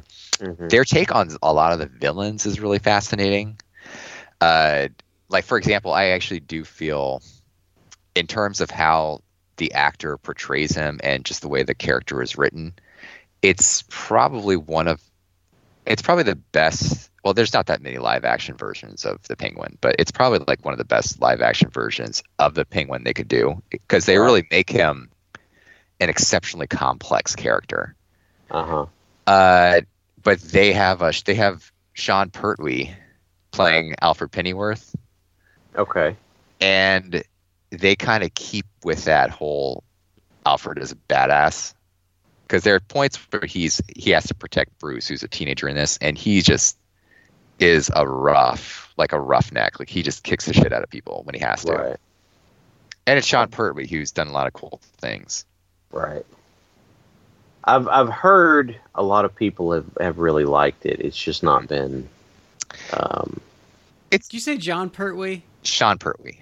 Oh, okay. I was thinking I was like, that can't be like the third Doctor. No, he's long past, but yeah, it's an interesting show. It's not like a great show. There are points where it's pretty good. It's just interesting. They have really interesting takes on a lot of the Batman villains. Penguin being one of them. They have another really interesting take on Riddler. Mm-hmm. That's probably one of my favorite episodes that we haven't talked about is the one where Riddler does, like, the video game. Mm-hmm. Yeah. Oh yeah. Also the bounty hunter that's after Batman's cowl. Wormwood. Yeah. Yep. That was a fun one as well. You get into it. That episode is an example of why casinos don't play blackjack with a one-deck shoe. So it makes sense when you see it. Also, I liked how the show did like so much different music. It really did. I appreciate. Well, you have the certain musical cues for recurring villains, and But how like the one where like the the Joker episode with Captain Clown with the trash barge. yeah, Like that music is like based on his like theme, yeah, but like it's kind of like rocked out to a degree. yeah. Well, because the Joker theme or his tonal thing, do do do do do do do do. You hear that and you're like, oh, okay. Here's what's going to happen. And then in that one episode, yeah, like you said, they kind of rocked it out some more. Yeah. Because Captain Clown is scary. Obviously. And you don't kill Captain Clown. Nope. All right. So let's hit our number ones. So obviously mine was The Real Ghostbusters. We kind of touched on why that was a great show. Also, Looney Tunes was on my list, so I kind of got poached a couple times. So why don't we take it to Matt first? Okay, so my number 2, which is now kind of becoming my last pick. This was a show, I don't know if you guys watched this. It ran in the mid-90s. It was a Walt Disney production. It was something that was kind of vastly different from the other Disney animated shows at the time. But Disney's Gargoyles. Yes. Gargoyles. You know what I loved about that show? Mm-hmm. Is it had like 90% of the Star Trek The Next Generation cast. It did. Voice acting. The voice cast for this was absolutely fantastic. Let me read off like some of the characters, some of the voice actors, like the non-Star Trek people. You had Ed Asner. He voiced one of the main characters. You had the main character, Goliath. He was voiced by Keith David, who's been in a million things. He narrates like everything. Yeah. You had Bill Fagerbakke. I'm probably pronouncing that wrong. He was on Coach at the time. You had Frank Welker doing animal voices. And then you also had Jim Cummings doing voices. You had Tim Curry playing one of the main villains, a recurring villain. Mm-hmm. And then you had Jonathan Rhys-Davies. He was one of the main villains. Mm-hmm. But then you also had a ton of Star Trek characters, Star Trek The Next Generation cast. Yep. You had Jonathan Frakes. He played the main villain in David Xanatos. You had Marina Sirtis. She was one of the main villains. You had Brent Spiner. Who else? Michael Dorn was in it as well. Yeah. Is that everyone? Kate Mulgrew. Mariana Sirtis, who was Deanna Troi, was the main. The main bad gargoyle. Yeah. You also had other people like David Warner. He's been in a bunch of stuff. Who else? Clancy Brown. You might know him better as Lex Luthor from the Superman show, and a bunch of Sheena Easton. Mm-hmm. Sheena Easton did a couple guest spots on it. I think you're right. It just a fantastic show. It was a really bizarre show because it was unlike anything Disney was. It got out there as the show went on. It did. It had a big following, at least in like certain I guess fan communities. It was a weird mix of fantasy because the main characters were gargoyles who would turn to stone during the day. The premise was that the main villain, who had basically like a heel face turn as the series kind of progressed, was this billionaire named David Xanatos. He brings like a Scottish castle to New York City, and then by doing that, he breaks a curse, and the gargoyles come alive again. Well, they like it starts off like the I think their name was Demona, mm-hmm. and some of the other gargoyles double crossed a bunch of them. So like there were more gargoyles, but most of them got killed. Yeah. Because they got destroyed at night. So the problem I had with this show was, I don't know, like a lot of the local channels here did not show these in order. Mm. And you kind of had to watch this in order because when you start mixing things around, like there was that season where they were like time traveling. Yeah, that was this show was really intensely strong writing. This is a show. It was a kid show, but one of the main characters, one of the main villains, was Macbeth. Literally Macbeth from Shakespeare. Wow. And they did a ton of like references to mythology. It was almost like an educational program, but it was something that there was really strong continuity where if you did see episodes out of order, you'd be lost because they had an ongoing plot that wasn't so intricate that if you watched a random episode, you'd be completely lost because usually the plots were kind of self. Yeah, but the problem you had is like people change. Like Demona was like human for a while, then she wasn't. Then she had like like things changed. Like there was actual like progression to the story. Yeah, and progression to the characters. Like characters who at the beginning of their appearances acted a certain way, and then they actually grew as the series progressed. Like I mentioned, like the main villain for the first few episodes, by the end, who was played by Jonathan Frakes, by the end of the series, he was basically an ally. It was just fascinating. It was a great show. It's one of my favorite cartoon shows of all time. I wish they did put this out on DVD, I believe, at least the first 2 seasons. There was like there was a final. Actually, I don't think they put the entire series on DVD. No, I think because I think it got because I was gonna buy this at one point, and I think like the 3rd season wasn't out. Yeah, I think I actually wound up buying it like at a con, like a bootleg version. They for a time a few years back, they did do, I think maybe about 10 years ago, they did an animated series. They did a comic book series. Yeah, I remember that. Which was actually I think it got. I think it got smashed up when like Darkwing did. Yeah, probably did. That was unique because the guy who actually created and wrote the series was behind the comic book.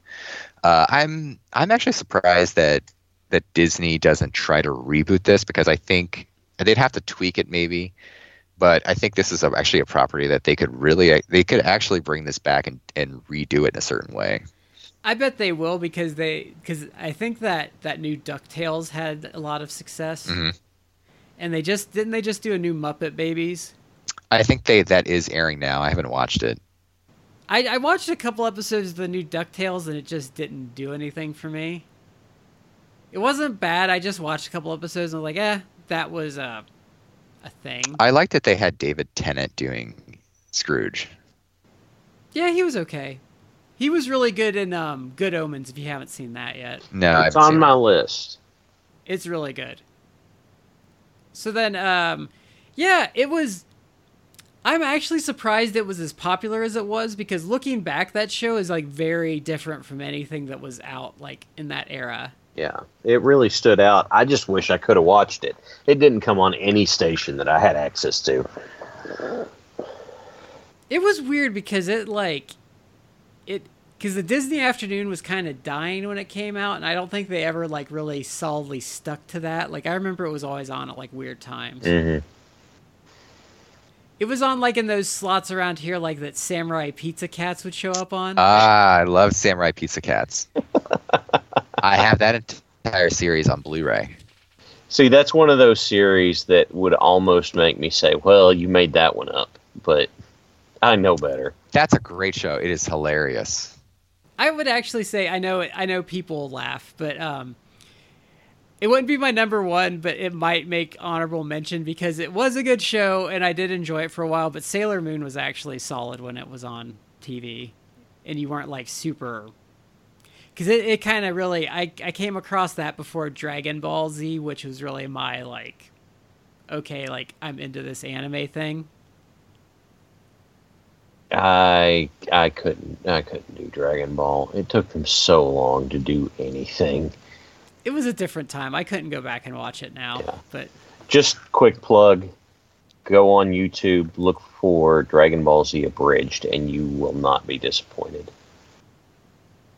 Okay. So, Shad, it is time for your big reveal. My big reveal is going to be... Well, we kind of hit on it earlier. My big reveal is going to be none other than the amazing variety show produced by Steven Spielberg of Animaniacs. because we got classic Looney Tunes style stuff with new characters, lots of absurdity, and they weren't afraid to do silly stuff. Yep, Animaniacs, which was also the springboard for so many other things as well.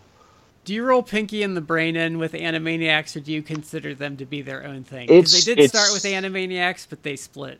It started with Animaniacs, so I'm going to put it there. I mean, that's where it came from. So I will say, I think my favorite segment. Well, there's two segments that are my favorite. One is the Mr. Skullhead show. That was Tiny Toons. No, he came over to Animaniacs. No, you're right. He did. And then Chicken Boo. Chicken Boo was fun. Chicken Boo was one of those where it was just the how does nobody notice this absurdity things, which is great fun. I'm also, it is not Animaniacs, but it's by the same people, and it was out at the same time, so I'm going to tag it on here.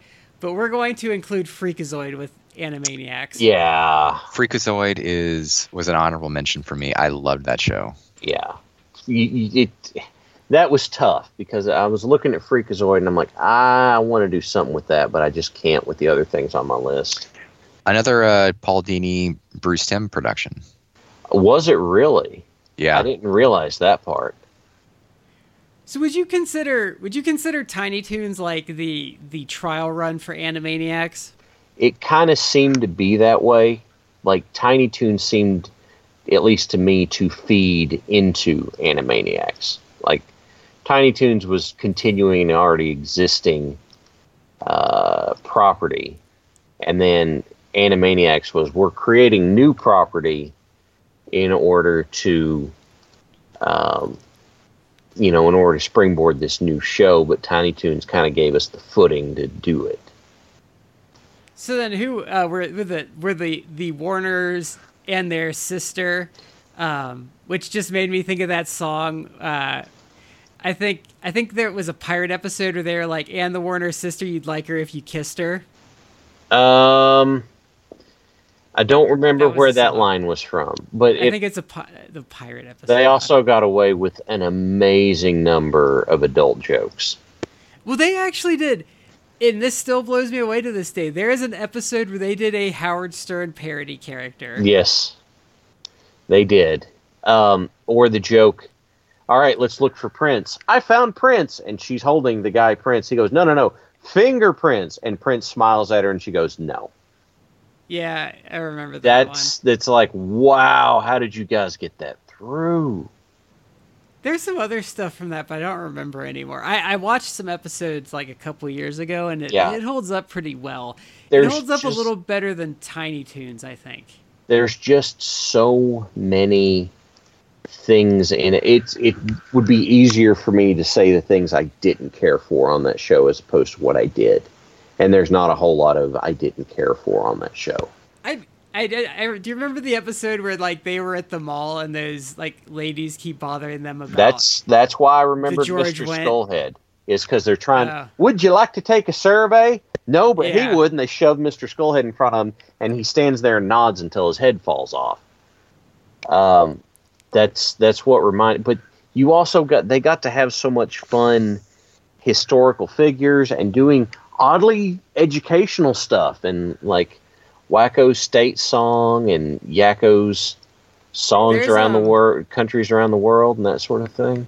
There was a lady that did a podcast called The Geek Box. I don't think she's on it anymore, but she said like when she was becoming an American citizen, that's how she learned like the states and the capitals. Oh, really? Yeah. Was through that was Wacko's song. Yeah, yep. I'm pretty sure. It was. Just they did so much, and it was really, and they did it so well. And Pinky and the Brain really were just absolutely brilliant. Yeah, and this is kind of a Tiny Toons Animaniacs crossover thing. I guess it's more Tiny Toons. I should have brought it up then, but whenever I give whenever my oldest son has a bath, whenever it's done, I keep working on him to say water go down the hole every time. So that's a thing. There was actually to go into things that they snuck by the censors. Like, I guess I was listening to some show and they were talking about some of the things Tiny Toons got past the censors, and I remember this when they brought it up, but I guess Hampton just had a bunch of pornography at his house. Yes, they covered it up just enough so that you were like, you could plausibly deny what it was. Yeah. But it was like Rocco working from Rocco's Modern Life, working on a phone sex line. Oh yes, I need to watch that movie. The new Invader Zim. I need to watch those. I've heard the new Rocco movie's not great. I don't. But I figured they always screw those up when they bring those nostalgia. It's a shame because I really like Carlos Alazraqui.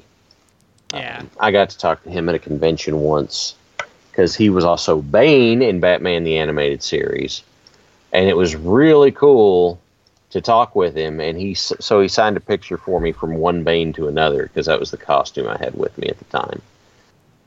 So who would be your favorite characters from Animaniacs? It's probably the Warners. Yeah, I'd say it's probably the Warners. That they were just, one, they anchored the show, and two, that so much of the wackiness came through them. You know, what's the phrase I'm looking for? I remember they did a Power Rangers ripoff episode where like they turned the water tower was like the Megazord. Vaguely, yeah. But I don't think I've ever seen that one again. Yeah, it's kind of like the Tiny Toons that was the drunk driving Tiny Toons episode. Well, that one got banned because they like died. They straight up died. But yeah, Animaniacs, that's what I gotta go with. Yeah, that's a good show. I don't know, that came out at a weird point. Like that was right at like the end of my like cartoon watching. Yeah. Yeah, I can agree with that, but it's still, I still got to put it up there. It's just so well done. Because for me, I guess my line of demarcation was I guess when I went whole hog into Mystery Science Theater 3000. Oh, yeah. Which would be around 94, 95 is like when I like went, like when I was all in on that show. Mm-hmm. Like that's when I started recording it. Because I probably had like 70 VHSs with Mystery Science Theater on it at one point in my life. And with Mystery Science Theater, I even like belonged to the club where like they would mail you a new VHS tape when like they came out. Oh, okay. Yeah. Well, I wanted to stop and ask, Professor, do you have anything else you would like to add in here? No, I mean, I could still talk for like another 8 hours about cartoons that I love, but I think we've covered a lot of ground. Yeah, I keep looking at the time and I'm just like, oh my god. Yeah, we ran a little late on this. We did. Yeah. We did. So, all right. I think we're going to have to revisit this though, because like it was super hard. Like I didn't even get into like stuff like I really do love. Like we didn't even get into like Beast Wars or like Scooby-Doo or even like Voltron. Like I have a lot of stuff I enjoyed a lot. Well, we're gonna have to do that another time because I think we gotta draw the line here. So, hey, guys, hit us up on social media. Do you like our choices? Do you dislike them? What did we leave out that you thought we should have had? Hit us up. We'd love to hear from you. This is Shad with Matt and Brad. We've been in 3 corners. You're in the 4th, and we'll catch you next time.